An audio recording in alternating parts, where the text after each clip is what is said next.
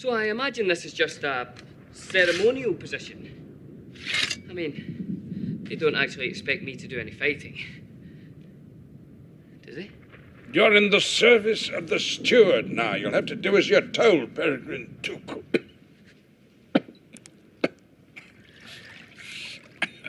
Ridiculous. God of the citadel.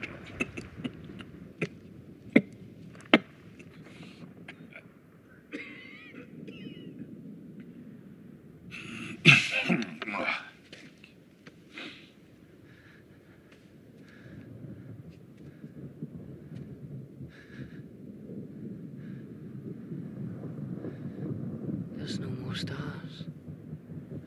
Is it time? Yes. It's so quiet. It's the deep breath before the plunge. I don't want to be in a battle. But waiting on the edge of one I can't escape is even worse.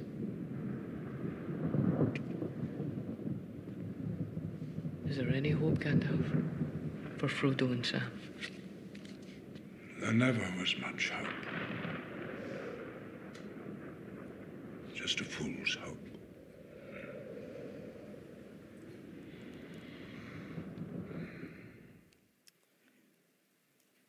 I don't want to be in a battle, but waiting on the edge of one I can't escape is even worse. Have you ever been on the edge of a battle you did not want to fight?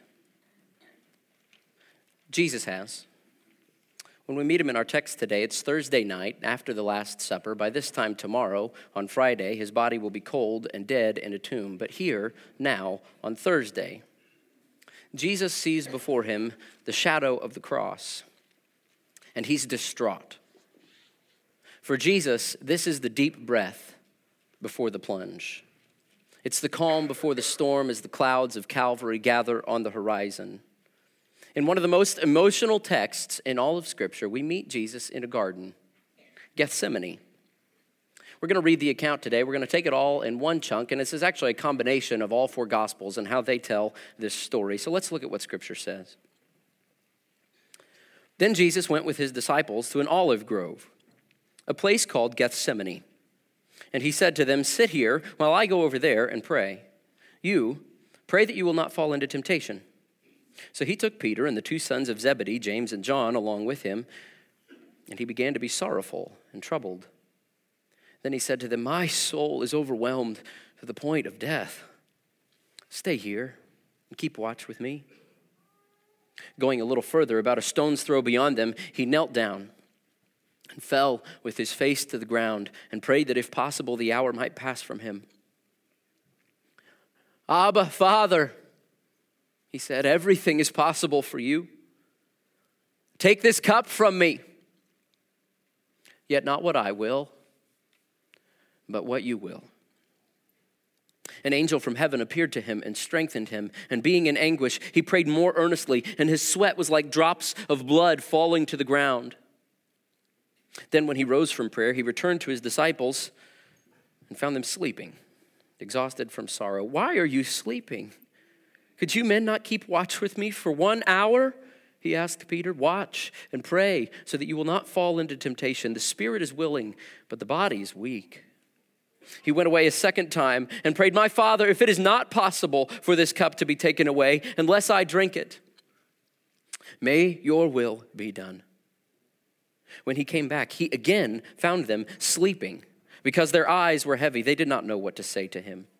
So he left them and went away once more and prayed the third time, saying the same thing. Then he returned the third time to the disciples and said to them, "Are you still sleeping and resting? Enough! Look, the hour is near and the Son of Man is betrayed into the hands of sinners. Rise, let us go. Here comes my betrayer."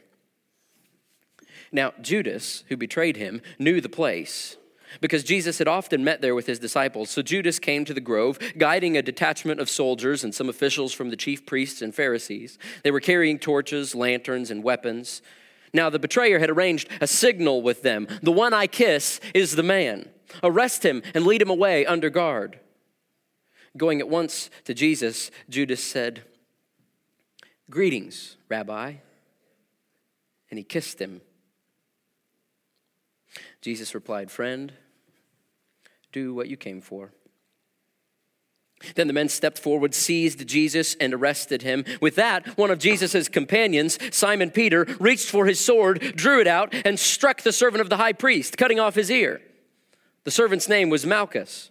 "No more of this. Put your sword back in its place," Jesus said to him. "For all who draw the sword die by the sword. Shall I not drink the cup the Father's given me? Do you think that I cannot call on my Father and he will at once put at my disposal more than 12 legions of angels? But how then would the scriptures be fulfilled that say it must happen this way?" And he touched the man's ear and healed him. Jesus is alone in the garden with God, waiting on the edge of a battle he does not want to fight, in the deep breath before the plunge. Have you ever been on the edge of a battle you did not want to fight? Maybe your spouse came to you and said, "We need to talk." Maybe your boss came into your office and closed the door behind him. Maybe a child came down the stairs and said, "Mom, Dad, there's something I need to tell you." Maybe the doctor said, "Well, let's just try one more round of treatment. Maybe the therapy will work this time." Maybe the bills are piling up and you think you're going to have to take another job just to make ends meet. I don't know what your struggle is, what your battle is today, but I know we all have them. And in those moments when you're not sure what to do, when it hurts, when you don't know the way out, when you're scared, it's dark, you're alone in the garden with God, facing a battle that you do not want to fight. How do you react? Let's take a look at some of the folks in the garden with Jesus that night, and let's see how they handled it. Let's start with Judas. Now, nobody wants to be compared with Judas, okay? In case you haven't noticed, Judas is not a very popular baby name. You can go to the hospital, look in the nursery, you're not going to see very many little Judas Iscariots in there in the bassinets, okay? It's like naming your baby Adolf. Not a good idea. I listened to a biography of Adolf Hitler actually a while ago, and as I listened to the biography, I was surprised because I found myself not thinking, "Wow, what a horribly evil person. How could he ever do such a thing?" Rather, I found myself thinking, "Wow, I'm that self-centered. Yeah, I like power like that. Yeah, I'm proud and egotistical like that. Yeah, I can get angry like that." The shocking thing was not how foreign his wickedness was, but how familiar it was. Because it's the same sin I struggle with. And I think we can get caught up into thinking that Judas Iscariot must have been the worst person who ever lived. Now, Judas did a horrible thing. He betrayed the Son of God. But I'm not sure he was the worst person in history. His sin was not incomparable. In fact, it's the same sin that you and I commit when we live a life of divided loyalties. Oh, and we may not think, "I'm fighting for the enemy. I'm going to betray Jesus." No, it's just a little compromise here and there. You see, on the one hand, in some ways, Judas was actually loyal to Jesus. I think probably that Judas followed Jesus in the beginning for the right reasons. He was involved with their charity work. He saw the miracles. He laughed at their jokes. He heard the teachings of Jesus. He may have even believed that Jesus was who he said he was. And then on the other hand, he still lived for himself. He wasn't 100% in for Jesus. Scripture tells us that Judas was in charge of the money bag for Jesus and the disciples, and that he stole out of it and took it for himself. He was controlled by money and greed. Now, I don't think Judas started out saying, "I shall betray the Son of God, and then I will commit suicide." No. He started out saying, "Oh, there's plenty in there. They won't miss just a little bit. Besides, I'll pay it back later." And little by little, inch by inch, he compromised until he became corrupted enough that he betrayed the Son of God for what? 30 pieces of silver. Chump change. He compromised until he got to the point where on Thursday night he led that band of a couple hundred soldiers and religious cronies on their quest to find Jesus and arrest Jesus and his motley crew of buddies. And they wandered through the city. They came to the upper room where Jesus had just washed Judas's feet. But they didn't find him there, but Judas had a pretty good hunch where they'd be. So he went outside the city. They climbed up a hill to one of Jesus' favorite prayer spots, that olive grove called Gethsemane. And there, at the gate of the garden, they run into Jesus and his disciples. And for a moment, it's quiet. And every eye is trained on Judas and Jesus as they meet face to face, locked eye to eye. And Judas grabs Jesus by the cheek, says, "Hello, teacher." And he kisses him. And Jesus is still looking Judas there in the eye, but at this point, Judas turns away, and Jesus says, "Friend, do what you came for." Jesus calls him friend. Can you taste the bitter irony there? They had been friends. Judas was there that day in Galilee on the hill by the sea where Jesus delivered the Sermon on the Mount, and he talked about loving your enemies and turning the other cheek and blessing those who curse you. And now here Jesus is in the garden with this man who was once his friend, and he's living it out. He's loving his enemy, Judas. This man, Judas, one of the 12, he shared meals and hikes and laughs and tears. They had so many memories together, and then Judas just turns his back. How did that happen?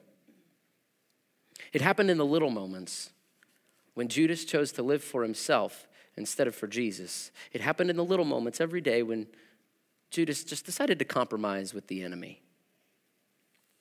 In your moments in the garden, in your moments of pain and struggle and darkness, when you're facing a battle that you don't want to fight, it's going to reveal who your trust is really in, Jesus or yourself. So when push comes to shove, are you compromised or are you committed? Now, Judas compromised with the enemy, but let's take a look at Peter. Because Peter didn't so much compromise with the enemy so much as he just fought with the wrong weapons, Peter did. Now, you may remember the Apostle Peter. He had a brother named Andrew. Andrew and Peter, they're both disciples, but they had very different personalities. I am the oldest of 6 kids, and I have 2 younger brothers, Carl, and then Conrad is the youngest one. And when Carl and Conrad were young, Conrad's middle initial was ADD. Okay, this kid had energy coming out of his ears. He was just bouncing off the walls. Carl, the older one, he's 100% boy. And Conrad, he's 100% boy plus like 30% tiger. Okay, that's who my brother is. And one time, I think Conrad was 4, maybe Carl was 6, and they went traveling with my dad for a weekend. My dad's a preacher, and so Dad preached, and then after church, they're all out to lunch. And Carl and Conrad have made a little friend, this little kid named Jose. And so Carl and Conrad and Jose, they're all playing together, having a good time. And then Jose's grandmother calls Jose over, says, "Jose, tell me the names of these 2 little friends that you've made." And Jose says, one of them's name is Proctor, and the other one's name is Proctor. And my dad knew exactly who he was talking about. And that's Peter and Andrew. Peter and Andrew Bar-Jonah is their last name, means son of Jonah. Now, Andrew is Bar-Jonah, and Peter is Bar-Jonah. That's who he is, okay? He's part man, part tiger, and he generally acts before he thinks. So when Peter sees Judas betray Jesus here, Peter, even though he's outnumbered about 600 to 1, he doesn't care. He comes out swinging, and he takes a hefty hack at this servant guy named Malchus, except Malchus ducks, and Peter just lops off his ear. Now, Peter wasn't going for the ear, okay? That's pretty lame as far as warfare goes. Peter was trying to split his skull. Mal on one side, cuss on the other, right? He's trying to give him a haircut at the jawline, if you know what I mean. But Peter was a fisherman, not a swordsman. He had the will, but he didn't have the skill. Lucky for Malchus. And so as soon as Jesus sees Peter come in for the kill, well, Jesus just jumps all over Peter. Says, "Peter, knock it off. Put that thing away. Those who live by the sword die by the sword."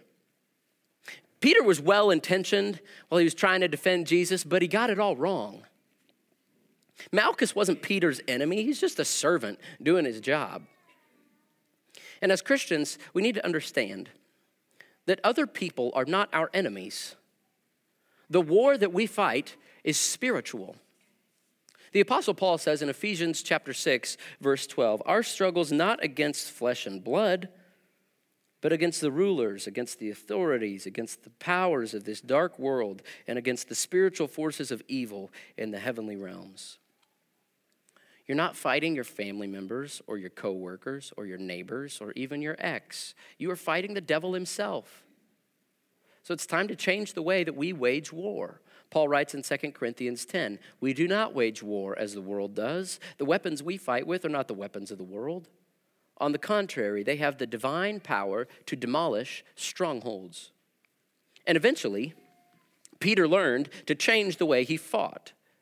There came a day, just about 50 days after Gethsemane, when Peter stood up and he waged war against the powers of darkness with another sword, the double-edged sword of the Word of God. And Peter stood up and he preached the first Christian sermon on Pentecost that day in Acts chapter 2. And as he preached, using the Word of God, Acts 2:37 says that when the people heard this, they were cut to the heart and said to Peter and the other apostles, brothers, what shall we do? And Peter told them to repent and be baptized. And that day, 3,000 of them gave their lives to Jesus. I'd say the Word of God is a better sword to use. So back in the garden, when Peter does his hack job on Malchus, Jesus says, Peter, put that thing away. First of all, if we were here to fight, I wouldn't need your help. And secondly, we're not here to fight. Something bigger is going on. And I think we sometimes do this too. There are a lot of angry Christians today who think that it is their job to draw their swords and defend Jesus, and they wage their holy war in Jesus' name with good intentions. But trust me, church, sword-swinging Facebook rants are not helping Jesus' mission. When people see negative, crotchety, complaining, mean-spirited Christians, why in the world would they want what we have? So put away your sharp tongues. Stop your sword swinging. That's not the way Jesus does things. Rather, we fight a spiritual battle. And the best way we do that is through prayer. Jesus came to the garden to fight. He fought on his knees. And that's what he asked Peter and James and John to do with him. But they were too weak. They fell asleep. And I wonder if sometimes we fall asleep in the middle of the battle that's raging on around us. Peter was willing to fight with a physical sword, but he was too weak to fight with spiritual weapons.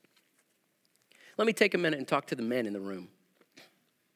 Men, you are called to defend your families. But that means more than what the world tells you it means. Defending your family means fighting for them every day in prayer. Any man who doesn't fight on behalf of his family to defend them through prayer daily is a weak man. Any man who doesn't own a Bible is a weak man. Any man who isn't diving deeper every day into the Word of God is a weak man. A strong man knows how to handle his sword, the Word of God. A strong man defends his family through prayer and does spiritual battle on their behalf. A strong man knows how to fight through prayer. So when you're alone in the garden with God, when you don't know what to do, when you're on the edge of a battle that you don't want to fight, stop fighting the way the world fights. Stop trying to do things your own way. Use the weapons Jesus is calling you to use. Get down on your knees and pray, pray, pray, pray, pray. Fight the Jesus way. Let's look at Malchus here for a second. First of all, can you imagine being Malchus? Here Malchus is, and he's kind of walking in the front of this crowd as they're going out to arrest Jesus and Jesus' buddies. One thing leads to another, and about the time the soldiers grab Jesus to take him away, one of Jesus' friends, this burly, bearded, wild-eyed, stinky-breath psycho, starts yelling and waving a butcher knife around, and he lunges and he's swinging his knife like a madman, and Malchus, well, wrong place, wrong time, okay? So Malchus, he tries to duck, but he's a second too late, and he feels that blade along the side of his head, feels the gush of blood on his cheek. He looks down, and there's his ear on the ground. My ear, that stinky breath psycho Galilean fisherman freak just cut off my ear. And then with his one good ear, he hears a voice rise above the clamor of the crowds. Cut it out, Peter. And then Jesus, whom they just bound and arrested, mind you, slips his hands out of the ropes. A lot of good those did. He walks over. He picks up Malchus's ear. I remember when I made this.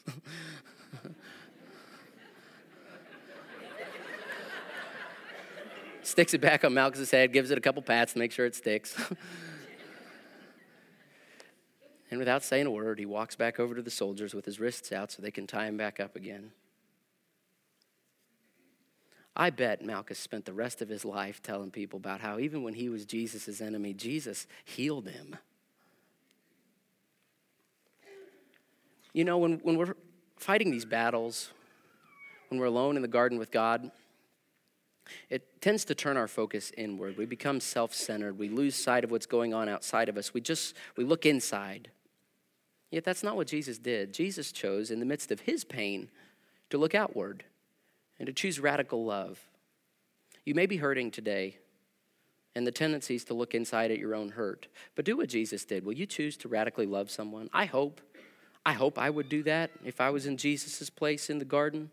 I hope that I would have picked up Malchus's ear. I hope I would have healed him. Probably would have stuck it smack on the middle of his forehead, but I hope I would have healed him.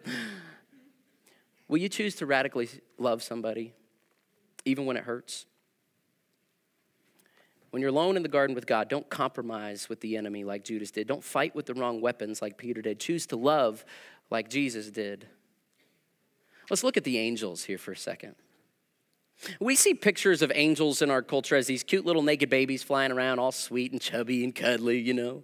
Well, I hate to break it to you. The Bible doesn't mention any sweet little naked baby angels, okay? Angels are described as these supernatural soldiers, and they're armed. They are the mightiest warriors in the universe. And Jesus says here to Peter that if he wanted to, he could call down an army of 12 legions of angels to defend him. Now, a legion was 6,000 soldiers in the Roman army. So let's do a little bit of angel arithmetic. 12 legions times 6,000, that's 72,000 angels. Pretty decent-sized army. Except, in the Old Testament, there's a story where just one angel single-handedly kills 185,000 human soldiers. So, crunch the numbers a little bit. We find out that an army of 12 legions of angels could easily kill 13.2 billion human soldiers. That's twice the human population on earth today. You've heard of people describing war, and they say that all hell broke loose. Well, church, let me tell you, that's nothing compared to when all heaven breaks loose. Jesus could have gotten out of Gethsemane. He could have avoided the cross, and yet he didn't.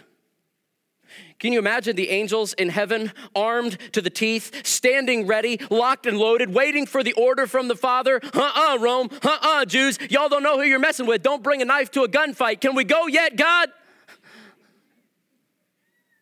They must have been shocked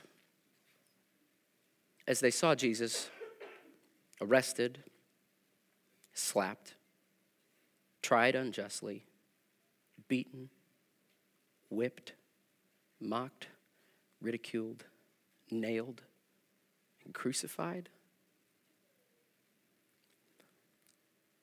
Father, don't you see what they're doing to your son? Lord, can we go yet? This can't be the plan. Lord, we can take care of this. And yet the order never came.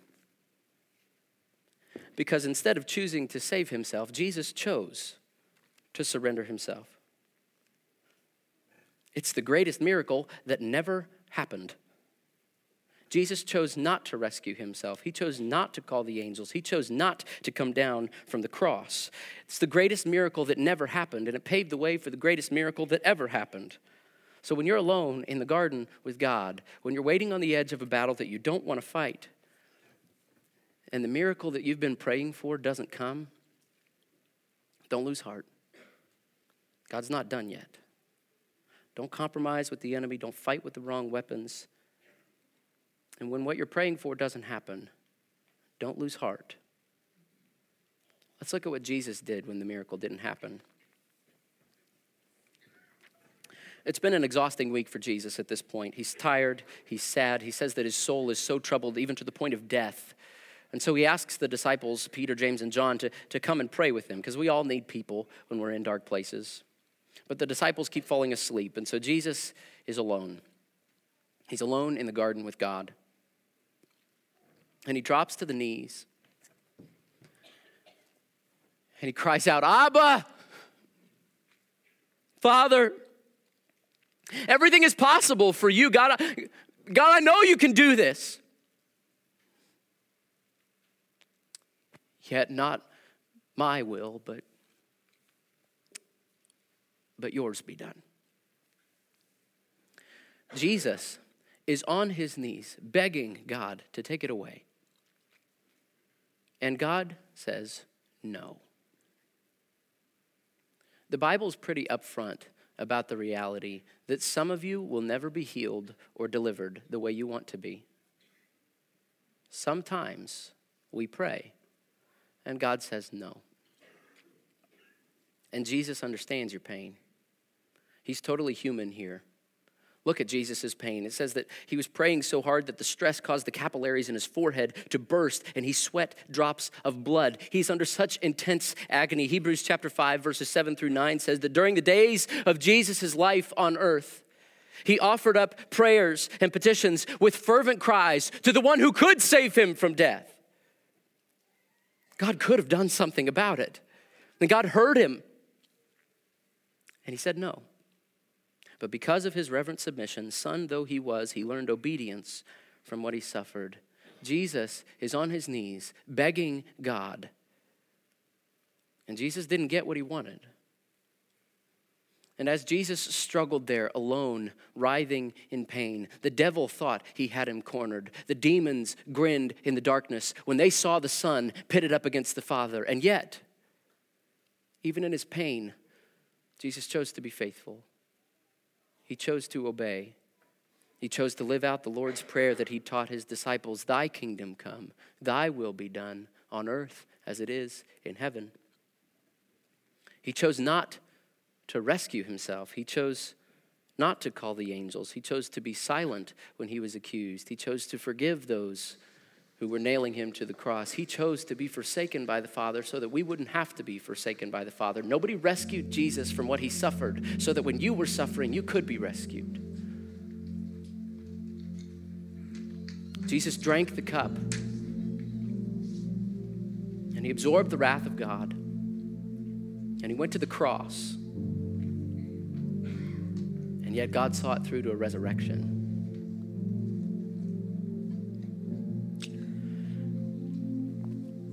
When I was a little kid, my family went to McDonald's a lot, big spenders, you know. So I'd get my chicken nuggets and my fries, and I'd get my hot mustard and God's fountain drink, orange pop, right? And then we go out to the playland to eat. I miss the playlands. My favorite part was the ball pit, those little germ bacteria breeding facilities. You guys remember those? Yeah, those were the good old days. Except when I was really little, I was too scared to get into the ball pit. I don't know why, it just was. And so one time, I was like 2, I was sitting on the edge. I was just too scared to get in. And so my dad comes over to the edge of the playland. He says, hey, Luke, hop on in. It'll be fun. Come on, buddy. It'll be fine. Just go for it. So my dad, he's a good dad. He got down in the ball pit there. He's got his arms up to me. Come on, Luke. Come play with me. It'll be a good time. So my dad climbed out and he sat there on the ledge with me. He said, Luke, would you get in if I got in with you? Yeah. So my dad, he put his arm around me and he shoved me into the ball pit. I'm kidding. He got in with me.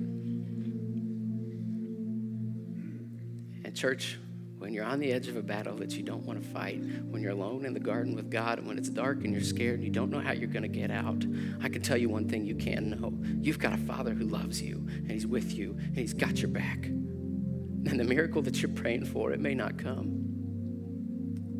And he may ask you to carry a cross. But he'll see it through to a resurrection every time. You can trust your Father. So don't compromise. Don't try to do it your own way. Don't give up.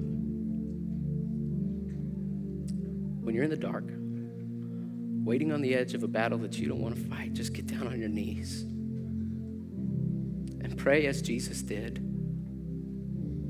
Not my will, but yours be done. Thank you, Jesus.